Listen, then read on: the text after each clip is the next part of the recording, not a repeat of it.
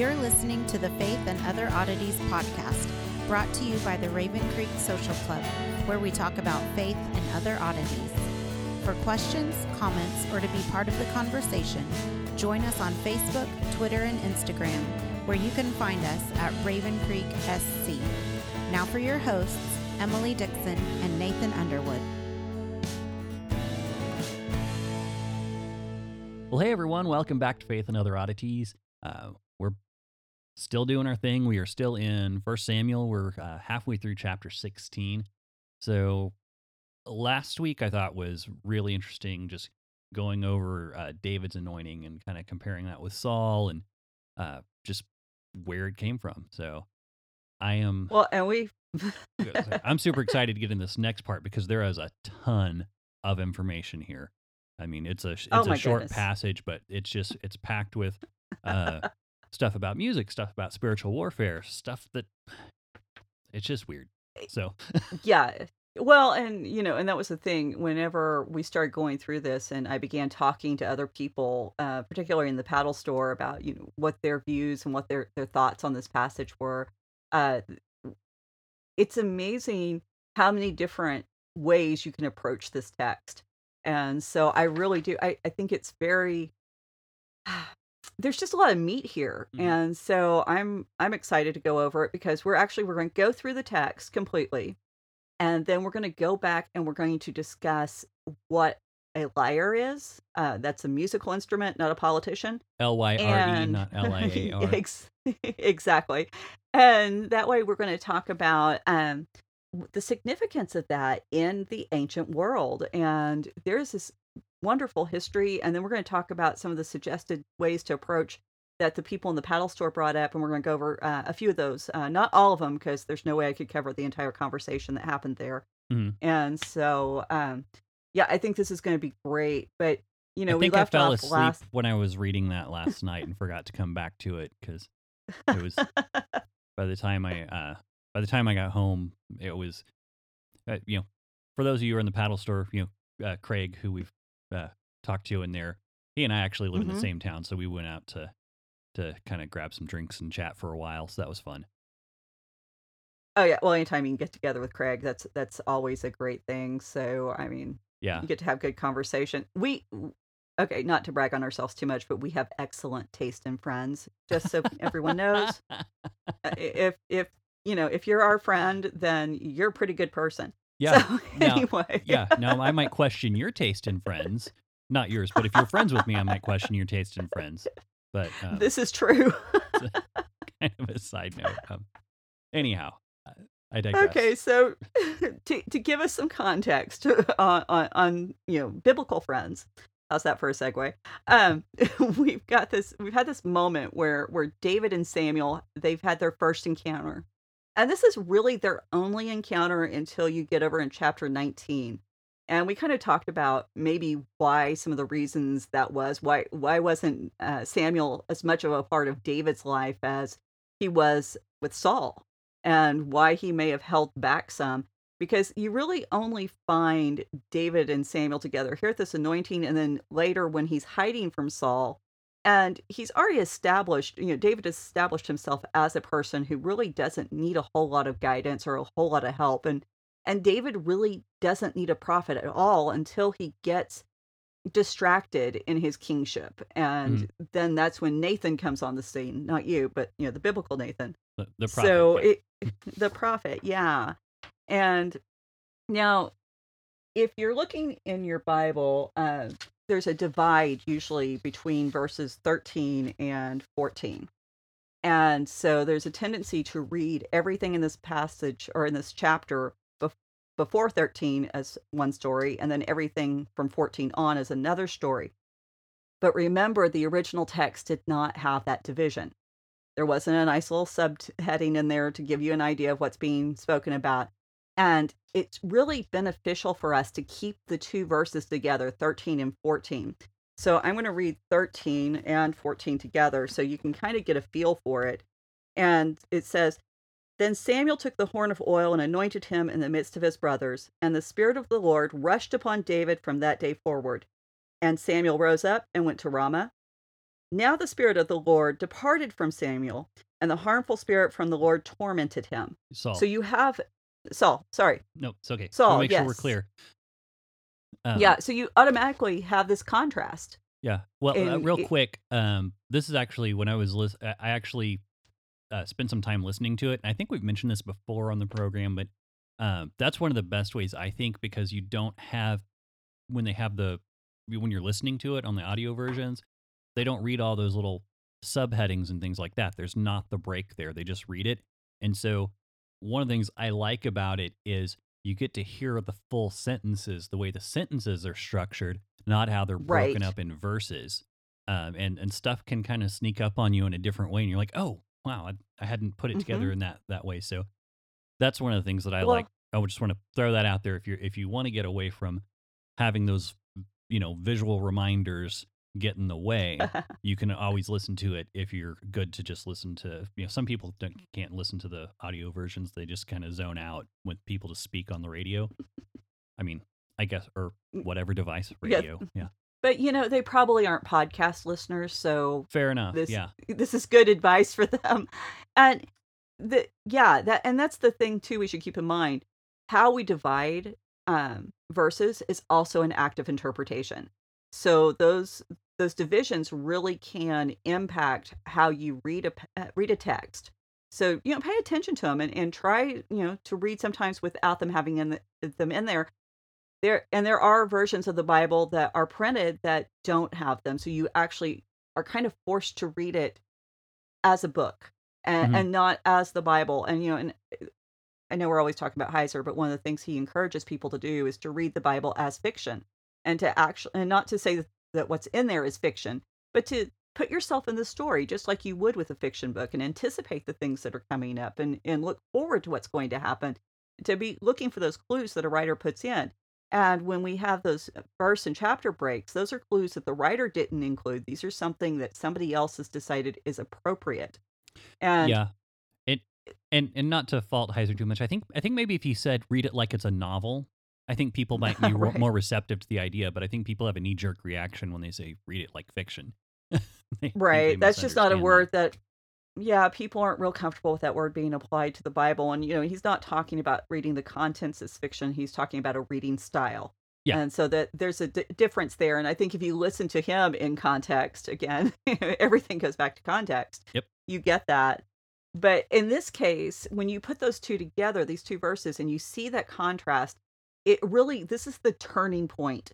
This is where everything begins to change. And Block goes so far as to say it's the most significant turning point in the history of Israel and her monarchy, the transfer of divine authority and support from Saul to David. So he's putting a pretty high premium on this contrast right here. And Yeah. And one thing I think is interesting. I just want to point out on the JPS. I'm not sure if you look at that. The I translation there, didn't. it says the where is it? The Spirit of the Lord gripped David from that day on. And I thought that was kind of an interesting take on that. I need to actually look at the Hebrew on that because, yeah, but the idea is that this is an overwhelming, defining moment that David is not going to be able to escape the Spirit of the Lord. Whereas with Saul, absolutely 100% a temporary event. Even him prophesying is a temporary event. And we have one more instance of that, by the way. And this is this passage really forces you to think about what it would have been like to be in Israel at this point, to have this kind of shift in leadership. I mean, Mhm. now right now it's still secret, but obviously it's going to become public knowledge before too long. And so the writer, when he's writing this whole passage, doesn't give us a lot of explanatory material, and that's part of the reason why what we're getting ready to go into is so troubling. Uh, this passage has been misused and abused so often within the church context, and we're going to talk about some of those abuses. There's been misrepresentation, and so we're going to go through it slowly so that we can really kind of pick it apart, because I don't want anyone who hears us to think that oh, well, there's no reason to think of this as anything other than what I've been taught before. I want them to think that we do have valid background and reasoning for what we're getting ready to present. And so the verse 14b says, a harmful spirit from the Lord tormented him, or that's referring to Saul. A lot of translations have evil spirit from the Lord. The harmful there's from the ESV. Hmm. And of course, an evil spirit from God, Yahweh specifically, that's troubling. I must have an older ESV, and I think we've commented on this before, but mine does say evil in Yours the does? yeah, and so I must have an older ESV. Yeah, the newer ones evidently say harmful. And I actually, one of our members of the paddle store is Dr. Vance, and he was the editor for the Reader's edition of the Hebrew Bible.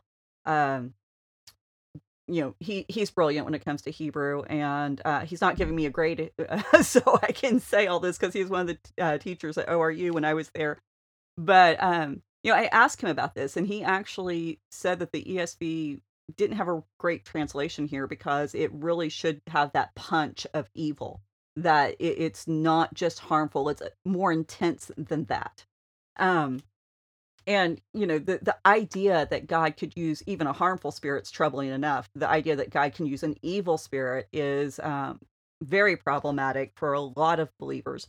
And, a lot of people feel like this puts this whole passage at odds with God's nature, particularly when we move forward to the New Testament and we start talking about, Jesus and his kindness and his love and his outreach. So if we look at all this, we've got to put it into context of the day. So the first problem we have to look at is, what is this evil spirit? Hmm. The the the thing that people read into the text that is absolutely not there is that they say it is a demon. It's not a demon. Carmen Imes, we got to talk to her a little bit about it. She has a great book out, or I'm assuming it's great because it's getting great feedback. And I've read some of her blogs and heard her interviews, also in the paddle store. But she pointed out that the word for demon in Hebrew is not in this passage. Right. And so we can't just say, oh, well, it's demonic. No, when we do that, we're imposing our own worldview on this passage, because the Bible very specifically says it's a spirit from Yahweh. And when in her comment, what I thought was interesting is the writer of Samuel actually clarifies that it's from Yahweh. But then when the servants are talking, they say it's a spirit of the Elohim, the gods. And so she pointed out, that's one of the questions we have to ask: where is the origin? So I think that the writer of Samuel actually answers that it is from Yahweh. But I have to wonder, when we look at the servant's speech, are they even having a problem comprehending that God might be using this evil or harmful spirit? So that's the first point we have to clarify. Not a demon. We cannot go there. There is a Hebrew word for that. It's not used. So now that we've got that, I can kind of hammer that home. The second problem is, what does evil mean? Is this describing the nature of the spirit? Is it a spirit that is, morally corrupt and ontologically bad? Or is it a spirit that does evil, a spirit that creates harm? Because it is the same construct as we find in Proverbs 24:1, and it's the same usage. And the English translates that there. It's not the same words, but like I said, same way the words are put together, is men who do evil to others. Hmm. So the idea that this is a spirit that does evil, and Block and Zamora both hold to that view, that we're not talking about a morally corrupt entity, that we are talking about something whose actions are being described. And I think from what Dr. Vance said last night, that this is not just not something that causes harm. It is something that creates evil in a person's life, Yeah. and something that is so repugnant that you wouldn't want anything to do with it. Now, the third problem we have with this text is we forget the context. And the context is that of the Torah. And throughout the Torah, God does two things. He promises blessings to those who are obedient and those Hmm. who honor him and his Hmm. word, Hmm. and cursing to those who disobey and are in rebellion. You got to remember, in Judaism, there's no dualism. It's so popular in Christianity today to think that God and Satan are locked into this battle, and we know God's going to win, but man, it's going to be close. You Right. know, Right. it's this weird contradiction that we have going on in Judaism. There's not that conflict. God does everything. I create light. I create darkness. I bring order. I create chaos. All of this is God's. And so they don't have this problem with the idea that God can use something evil to accomplish a good purpose, because everything has to originate with him. And God is constantly and consistently presented as being in control of all spiritual realities. For example, we can look at Deuteronomy 13:2 and 4. This is where God takes credit for creating false prophets. He says he does that. And he says it's a test for the people. Are the people actually going to identify correct prophecy from evil or harmful prophecy? And yet God's saying he's the one who does it. 2 Samuel 24:1, God incites David to sin. Now, in First Chronicles, 21, it states that Satan is the one who causes this, and we're going to talk more about that when we get to that passage. Hmm. But Amos 3:6, does disaster come to a city unless the Lord has done it? And we can look back at Judges 9:23, when God sends an evil spirit between Abimelech and the people of Shechem. Hmm. 1 Hmm. Kings 22:19-22. God allows a lying spirit to be put in the mouths of the prophets so he can bring about Ahab's death. And then, of course, we have Job, where Hasatan, Satan, the accuser, comes into the divine heavenly court and has this discussion with God. And then the fallout that occurs there, where God is allowing things to happen, but at the same time, he's setting boundaries and limits because he is ultimately in control. Hmm. Yeah. I mean, there's a lot, a lot of passages where you just kind of go, "What is going on here?" And especially if you do think of like you said, this whole idea that these evil spirits or whatnot are demons, and then it Hmm. just reinforces that dualism thing, and then you add on the confusion even more so if you assume that Satan is a demon, just another one of the demons. Well, what's he doing in Right. heaven? I thought they weren't there; they've been kicked out, and so and that's of course, I don't know if we're getting into this today, but when we actually look at it, we're not talking about like Satan as typically referred to and thought about in the New Testament context. We're talking about Right. somebody who has a role in God's workings.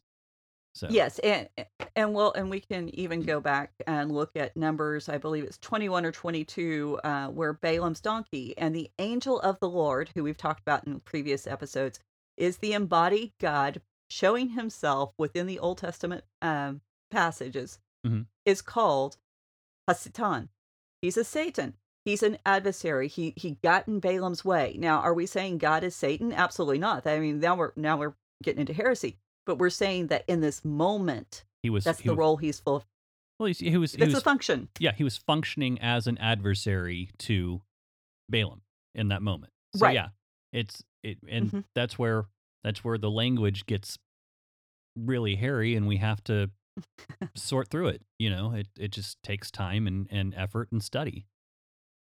Exactly. And that's discipline. And all of us need to be using self-discipline or self-control, one of the fruits of the spirit, to actually engage with scripture and be okay with what it says.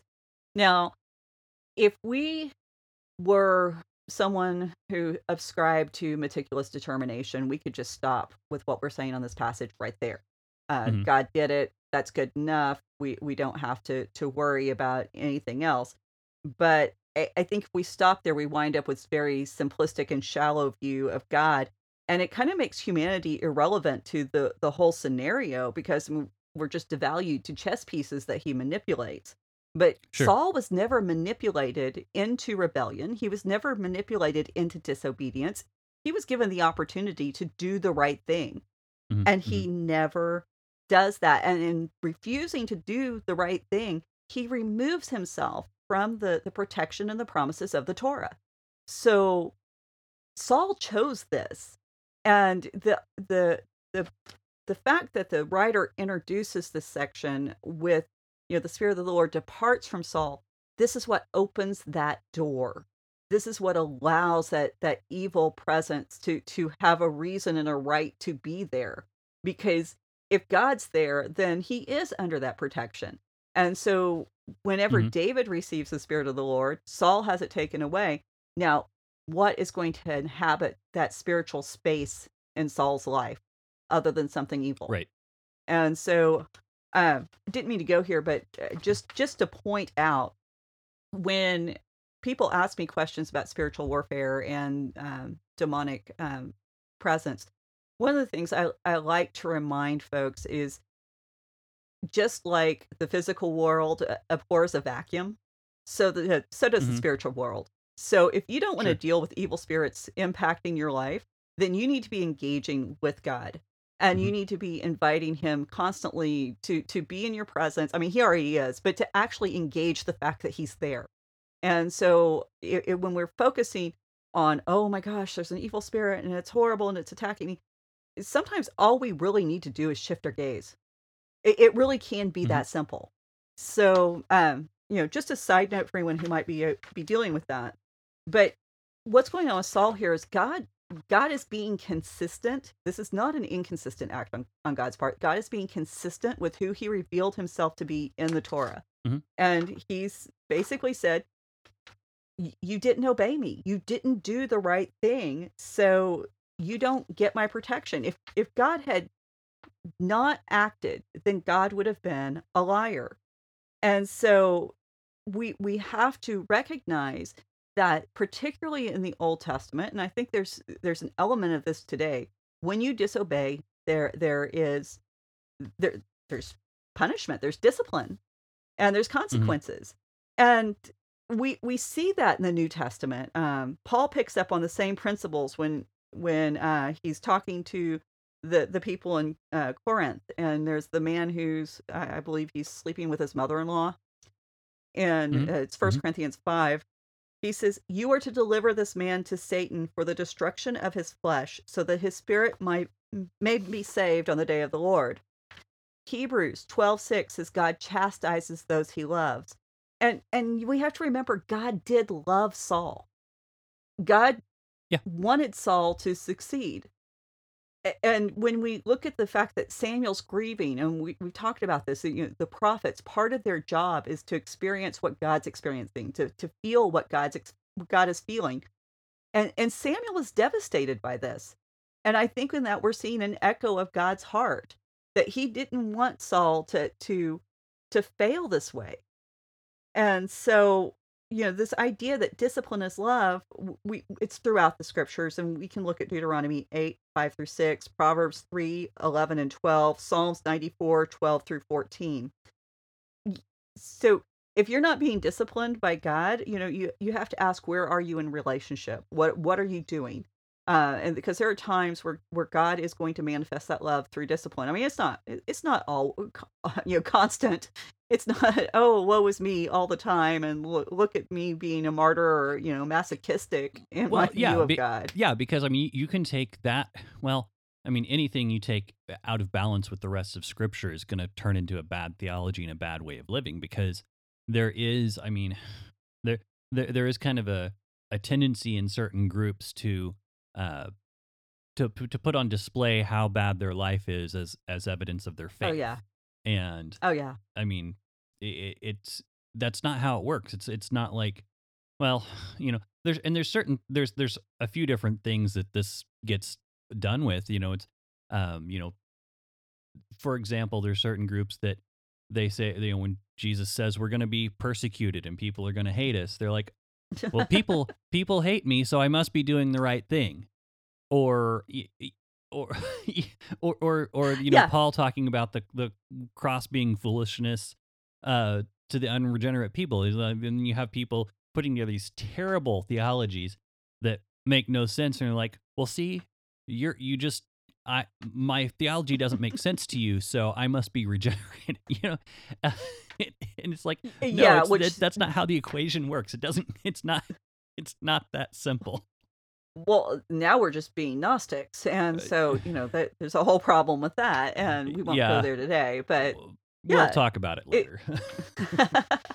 But I mean, that's the thing, and this is why you have to hold all of this in tension, and you've got to have all the pieces on the puzzle on the board. You may not always see how they fit together, but you keep working at them long enough, you're going to see how enough fit together to give you a balanced view. hmm And so this is the reason why I'm always like study, study, study, because a very simplistic approach to scripture won't get you the depth and the richness of how all this works. hmm And so I really I've seen so many people who haven't had that chance to study, and the first time they encounter someone who presents a logical argument, and maybe missing some bits and pieces of context, that logical argument just unravels their faith. hmm And so that's the reason why we need to be diligent in sharing and teaching so that people can have a faith that's strong enough to be questioned. And they have seen the Bible bear out as true more often than not, so that when they come up even against those things they don't understand or that they don't have answers for, they can in faith say, I can examine this. I can go deeper because I know that God's going to be true and faithful. And be okay in that time of not knowing until they can find the answers within scripture and community, having those discussions. And so anyway, yeah. Um, just everybody knows we're all about the study. So anyhow, Yeah, back yeah. to back to Saul and Samuel. So verse 15. And Saul's servant said to him, behold now, a harmful spirit from God. And this is where they're using that word Elohim, and where Carmen raised that great point. Are we talking about Yahweh or the other gods? Uh, I kind of makes me wonder if they're having an issue here. But Well, they said harmful spirit. go, Go ahead. well, I was wondering, are they trying to assume that the other gods are oppressing their king? Well, it would make sense in that context. I hadn't thought of it that way, but it would totally make sense in that context. I mean, because remember, wars weren't fought between kingdoms and kings, they were fought between gods. Yeah, And who represents the gods? Well, the king does. So, yeah, I mean, I can definitely see a place for that. I don't know if I can completely go there, but at the same time, I think it would open the door for some interesting speculation that we could have some fun with. yeah. Well, I mean, So, but it would make sense to me for them to think that well, our king, that maybe the other gods are tired of losing battles, that they're just going to send a spirit directly to the king. So yeah, that's, and we're gonna well, and again, we're gonna speculation. get I don't know on that one. yeah, well, we're gonna talk about some of how that plays in a little later, and we can probably touch on that idea again pretty quick. So, anyhow, they say, a harmful spirit of the Lord is tormenting you. Let our Lord now command your servants who are before you to seek out a man who is skillful in playing the lyre. And when the harmful spirit of the Lord is from God is upon you, he will play it, and you will be well. So, we're going to go into why it's significant that the servant specifically plays a lyre. This is not a harp. We're going to talk about why this particular instrument is significant. Um, but you may have to tune in next week for that. We'll see. And so, but notice Saul has to be told again what's happening. The servants have to explain to him, hey, this is what's going on. It's a harmful spirit. You aren't just in a bad mood. There's something deeper at the root of this. And, we've talked about this before in Samuel. Anytime the leadership has to be told what's going on, it's not a good thing. And so Saul is not only told what's happening, he said he's being told what the remedy is. hmm Now, And now we still don't know exactly how old Saul is at this time, no, we and don't. Uh, I mean, I do question, and this is, I don't know if it's just me trying to rationalize something in a more physical term. I do kind of wonder, based on some of his behavior, it's like, did he have like some kind of early onset dementia going on? Did he did or did he have? I mean, of course, there's also the possibility of anxiety affects memory, Mhm. just things like that as I'm going through this because he does seem to be confused about things.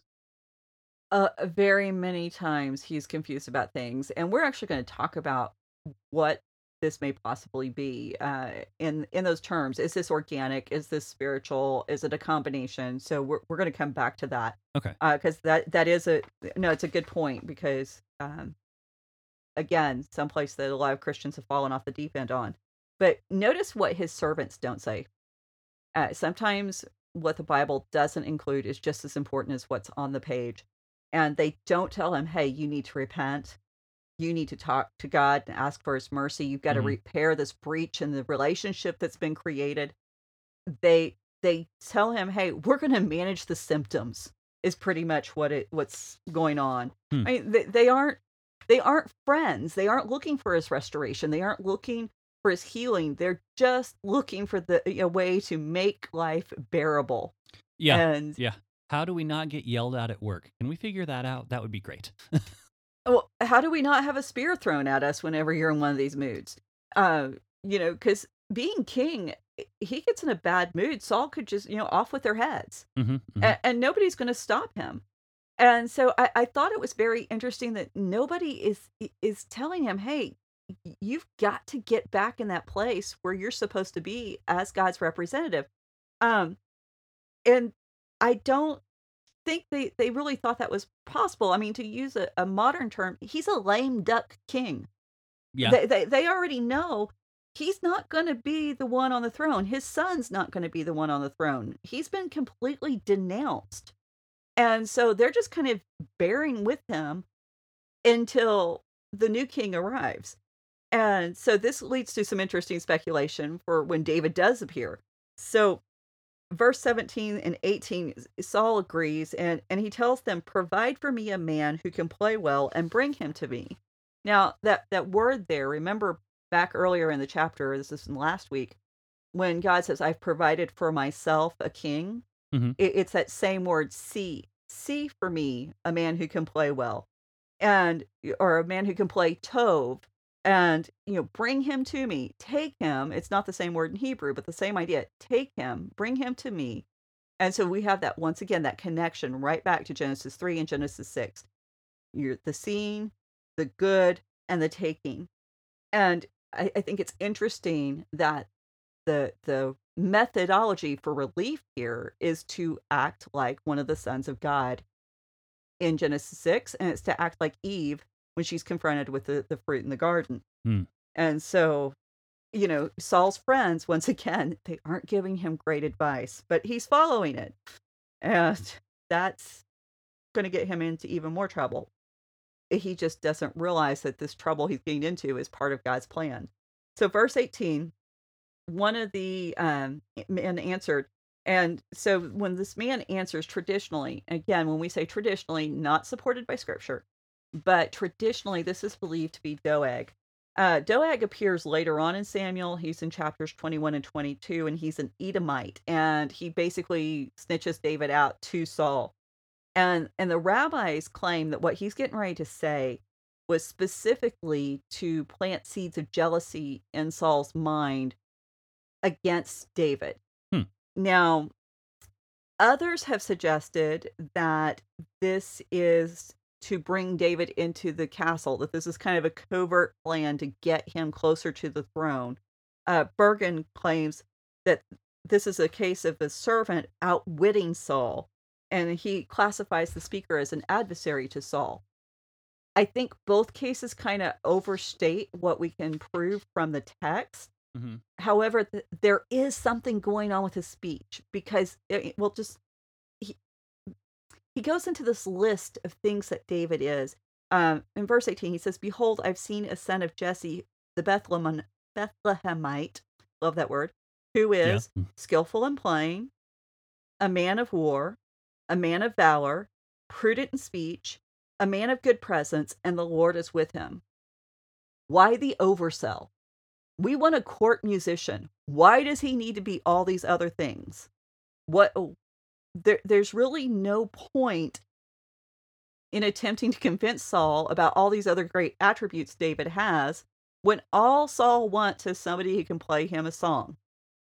Yeah. And Well, I mean, it would make sense. I mean, especially, I mean, if their perspective, I mean, I realize they don't have a narrator telling them the spirit of the Lord has Mhm. left Saul, but Right. it, maybe Saul is to the point where maybe he feels and has stated that he feels that the spirit of the Lord has left him, and so it would Mhm. make sense that, hey, maybe if we can get somebody in here who God is with, then maybe Right. Saul, being in the, so to speak, in the divine presence, can Mhm. can reconnect with God. So I mean, that's what I would think if that's what the oversell there is. Well, and we do have some indication that they would have been aware of because Samuel's left. Samuel left Saul and that was it. There's only gonna be Hmm. one other time that Saul and Samuel come into any kind of contact, and even then how much that contact was is kind of iffy. And it's in that chapter 19, and that's when Samuel and David are together again. So, very interesting story that I can't wait to get into, but the fact that the prophet, the one who speaks on behalf of God, is no longer present, I think that is a tip off.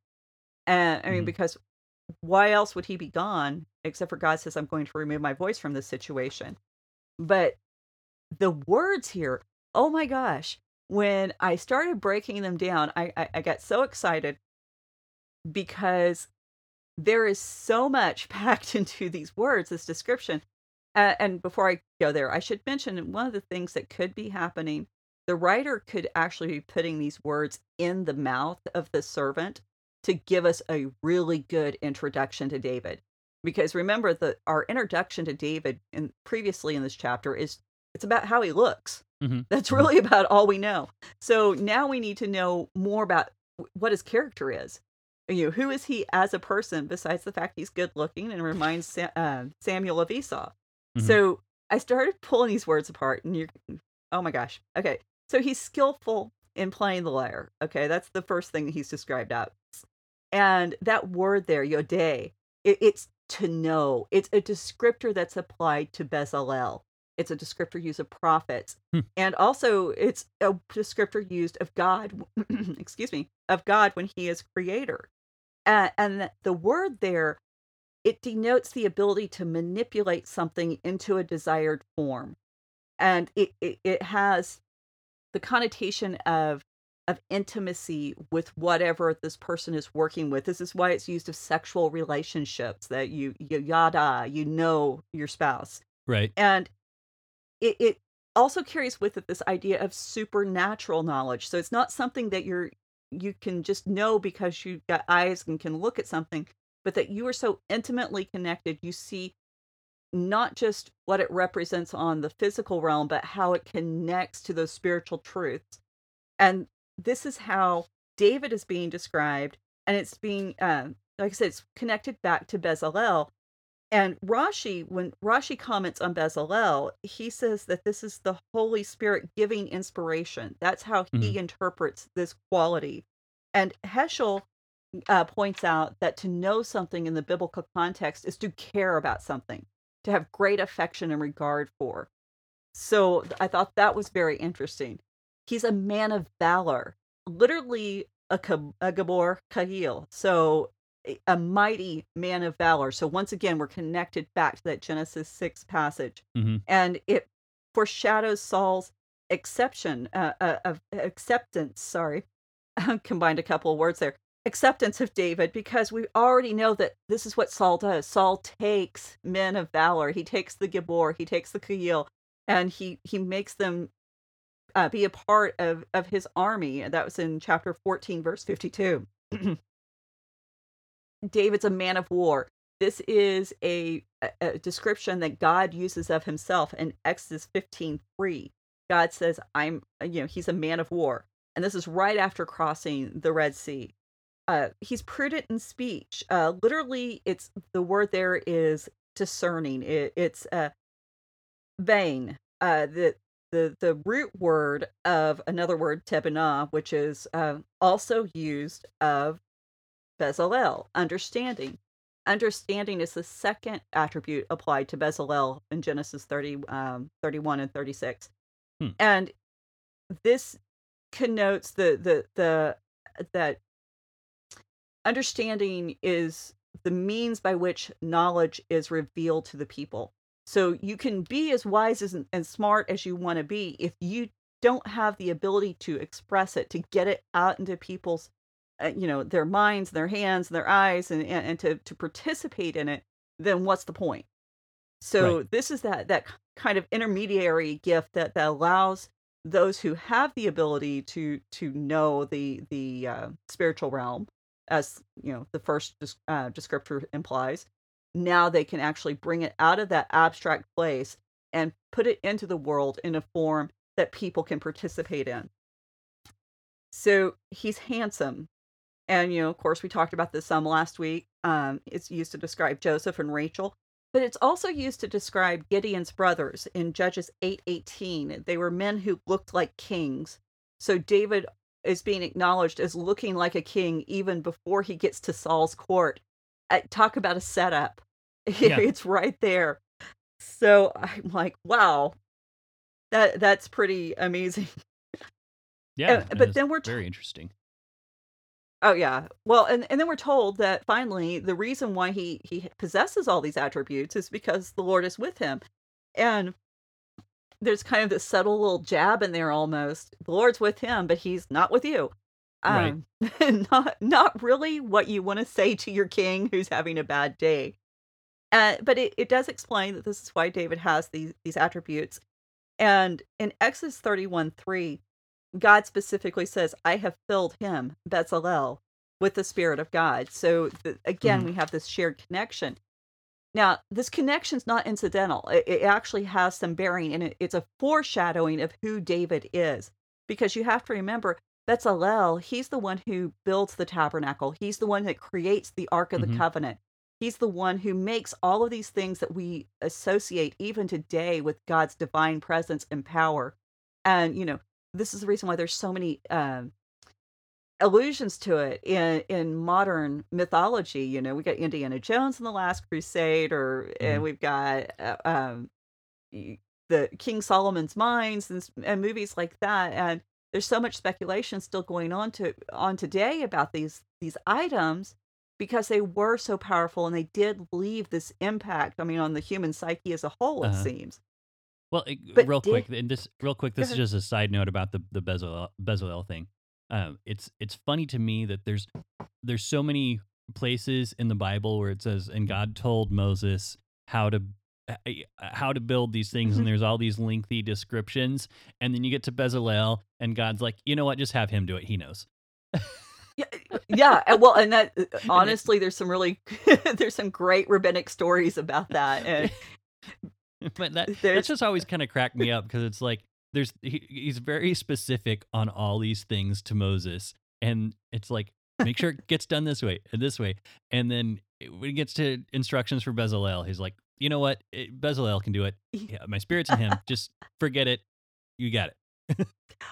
well, there's actually So, a story in the Talmud about God trying to show Moses how to build the candlestick that goes in the tabernacle, and God tries and tries and tries to get Moses to get it, and Moses is just he's confused the entire time, and finally God does just pretty much that in the story.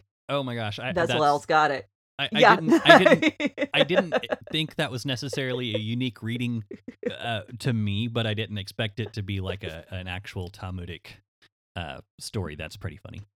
Well, and I think that's one of the cool things about that story is God gives Moses the words to describe the process, and so Moses records it. But Hmm. when it comes to actually executing it, it's Bezalel who does it. And there's a great book from Bezalel to Maplethorpe by Edward Faith that I really enjoyed. I disagreed with some of his conclusions, but good book.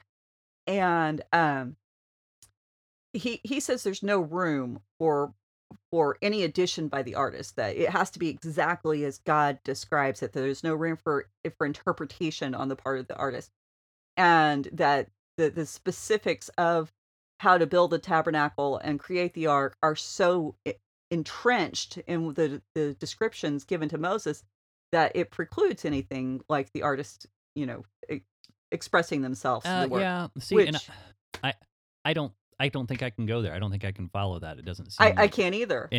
and the oh, I had something. Oh, well, and I've heard that same kind of argument actually put in against saying that Moses was actually doing a bad thing whenever Jethro tells him to appoint all the judges. Mm-hmm. And Mm-hmm. I've heard that kind of argument. Well, God didn't tell Moses to do this, so it was a bad thing to do. Right. And they actually, I've heard that, and I don't know if you've mentioned it, but I've heard somewhere that line of reasoning has actually been used to explain why the judges period was so bad. Yeah, it has been, which is kind of ridiculous. And as far as like Bezalel, one of the things that I have to ask as an artist, then how did he know what shade of blue? You know, Hmm. how exactly do you make the turn of a cherub wing?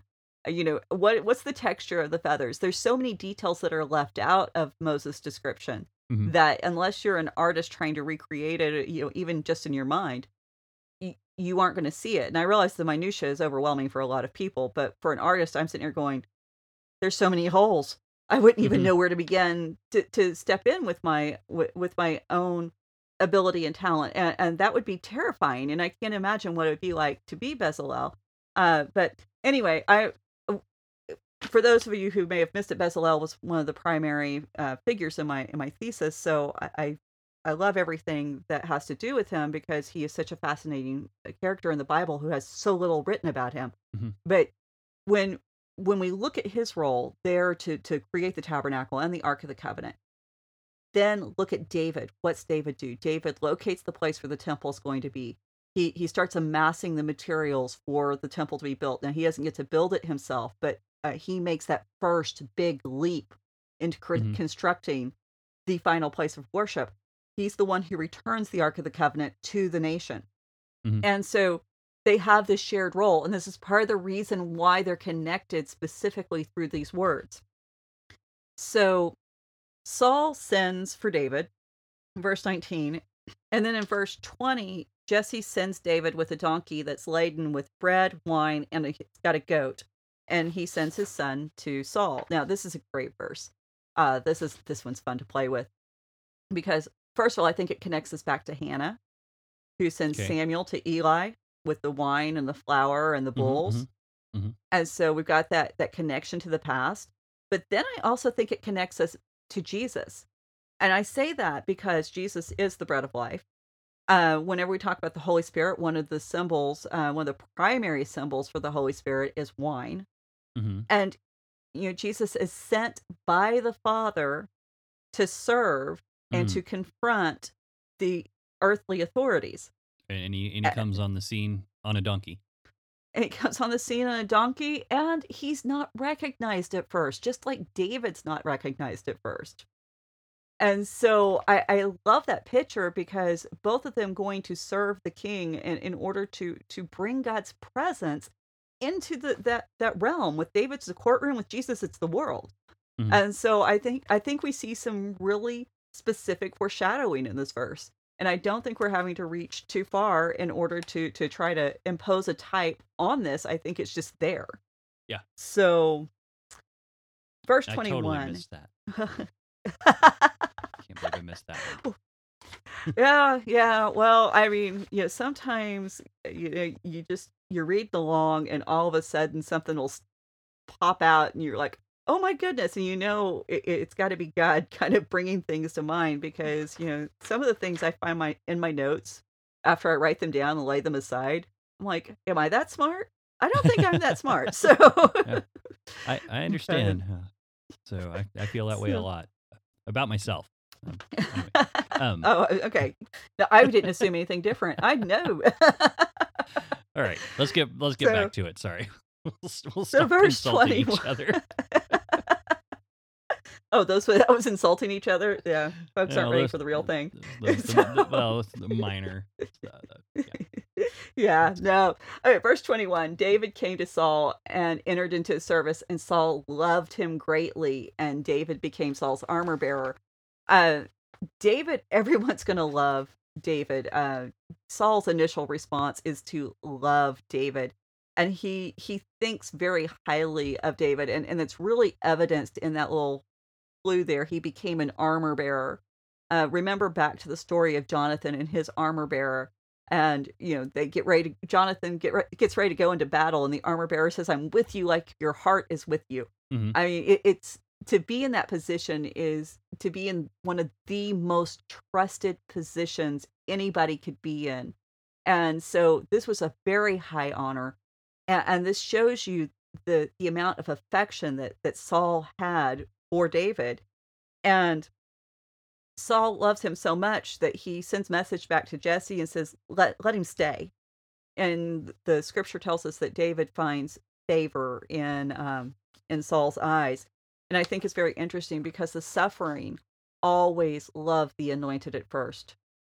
At least in the very beginning, the presence of the anointed is celebrated, and they find relief and beauty in it.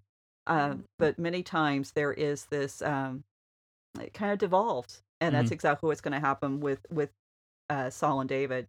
So verse 23, whenever the harmful spirit from God was upon Saul, David took up the lyre and played it with his hand. So Saul was refreshed and was well, and the harmful spirit departed from him.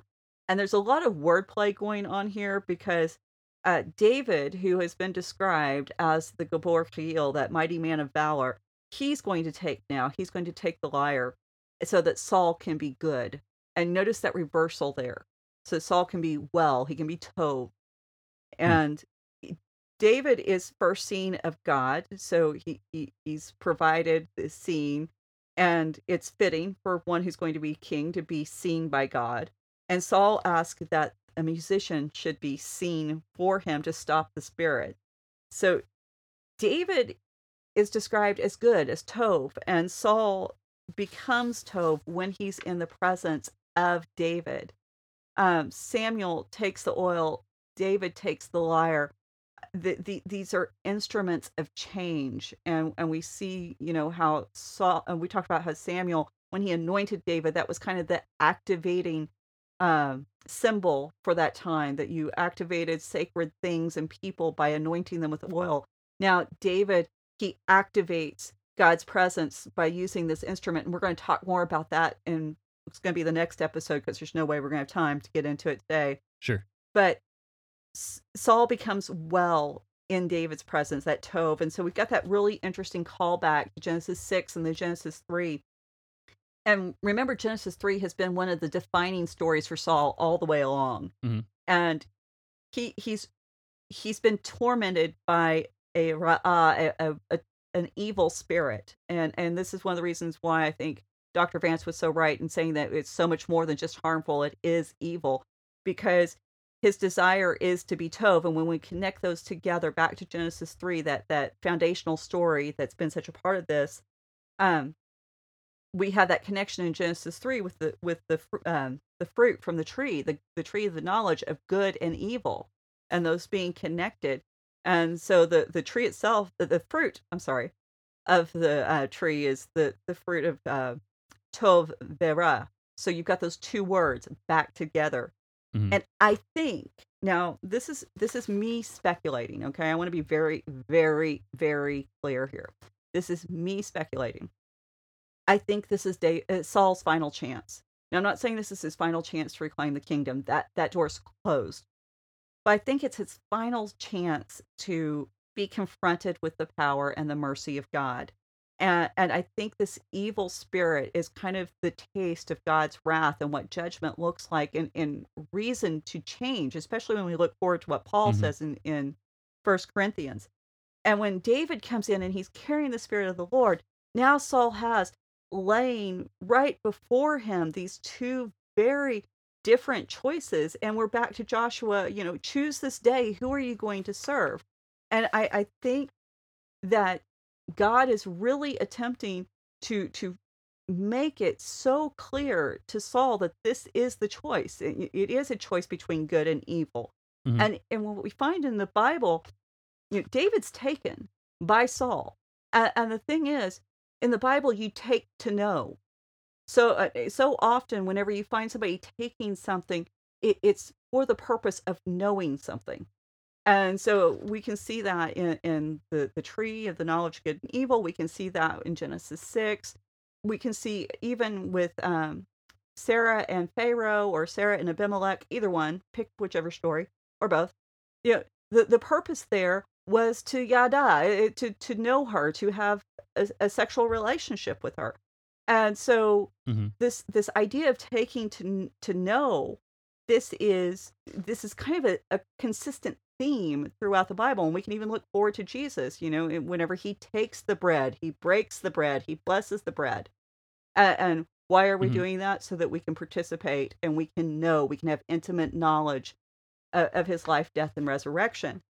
And so I think what we're really seeing here is Saul's final chance, and this final chance to confront good and evil in his own life, and to it's also so people can see that Saul is without excuse. There's Right. no reason in the world for him to continue making the decisions, because from here on out, every decision Saul's going to make is going to be governed by paranoia. Hmm. It's going to be his own mind, just some of it's his own mind, some of it's this evil spirit that everybody's out to get him, Hmm. and he allows himself to be ruled by fear and jealousy. And what I think is very interesting, that it's in the midst of being taken that David goes with it. He serves. He shows goodness, and he shows mercy and compassion for Saul that he loves. And that's the thing that we should not forget through all of this. And this is another major point. David loves Saul. And we find that very clearly whenever we get to Saul's death and the lament that David sings over Saul in that death. Hmm. And so not just Jonathan, but Saul himself. And so I think we see this little microcosm of the totality of Scripture kind of being brought into this story of David and Saul, and this is where it begins to play out. Yeah. So, but I think that's all I have on this part for this week, because when we get into the next part, we're going to be a while. Yeah. Well, and I was, as we were going through that, I was, and I've wondered this too, because you were talking about this kind of being Saul's last chance at participating with God, basically, is I Hmm. think is the a good summary of how you stated it. But I do kind of wonder if David was uh, serving well, knowing that he had been anointed to be the new king, wondering if it was going to come to a point where there would have been a succession time that Saul could have peacefully participated in, and that he and his family could have continued to be blessed, not in the kingship, but as members of the family of Israel. I hadn't And considered that, but that's a really good point, y- because yeah, if he would have restored the relationship at this point, how different would history have looked? yeah, Uh, and also, I mean, at that point, I mean, because I mean, you can play 100 different scenarios, the mhm. butterfly effect Right. of this, but I do wonder about that is how much more effective could David have been as a king had Saul continued to serve God faithfully and handed things over to David, Mhm. rather than David having to go into battle with him later and take them from him. Yeah. Well, I think that's very interesting. You brought up a good point. Uh, David never actually fights Saul for the throne. He waits with patient assurance that God will fulfill His word, and once again proves that he is the one who's going to make a great king.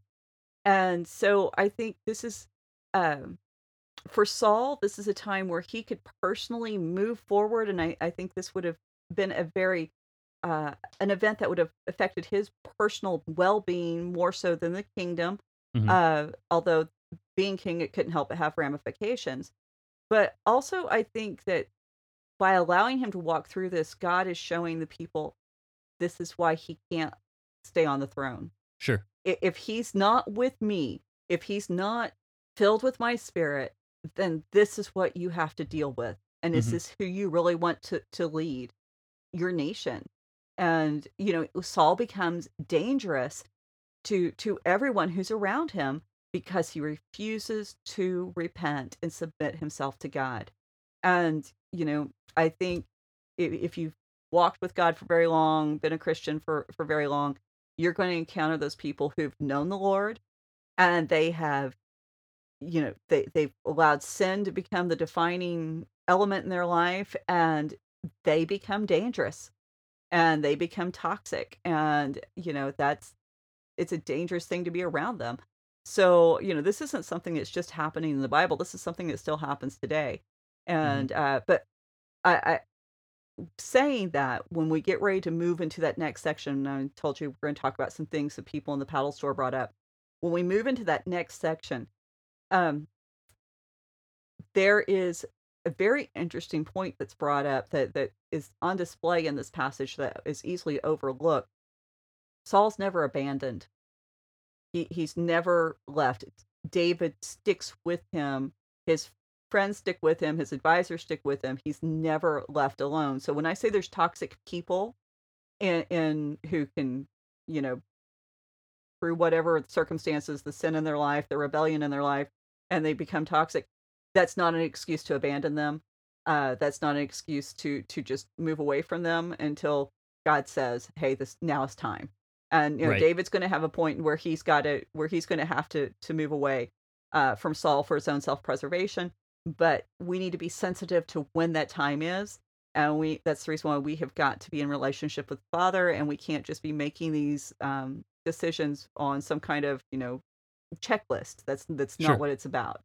Yeah. So I just wanted to clarify that, because I didn't want to think, oh, well, she said toxic people, we need to stay away from toxic. Sometimes toxic people, they're the ones who need love and kindness more than anybody else. So, but be wise. That's the reason why we have balance. And So- and I'm guessing we'll get more into that next week. Mm-hmm. Yeah, I just didn't want somebody to tune into this as one episode and there's Yeah. more. Come There's, back. there's much more. I mean, there's always going to be more. Where it's the Bible. I mean, it's Yes. like we're going to run out of stuff to talk about, right? I don't see that happening anytime soon. Hey, I ordered new books. I ordered like 6 new books. So, I mean, I haven't even cracked those. And that's just to help me finish getting through Samuel. And so that's going to bring us up to a total of like 10 books that we're going to be using for the series. So, Yeah. Yeah. Great. Hanging out with all those scholarly works. It's going to be a lot of fun times. We need a bigger house. Yeah, I think I think that's true. If that's true of anyone, it's true of you. I mean, but mainly because you live in a camper. So Yeah. Not a lot of bookshelves in campers. So, right. So, well, everyone, I think that's a great spot to break. Thank you so much for being part of the show. If you want to be part of the conversation, hit us up on Raven Creek SC on all the social media. Find us at ravencreeksc.com, and we'll be back doing this next week. And until then, if you want to be part of it, find us there, and we'll see you next time. Bye. bye. You've been listening to the Faith and Other Oddities podcast, a Raven Creek Social Club production. Don't forget to follow us on Facebook, Twitter, and Instagram. If you like what you've heard, please write us a review on iTunes or consider supporting us on patreon.com/RavenCreekSC. As always, thank you for listening, and don't forget to join us next week.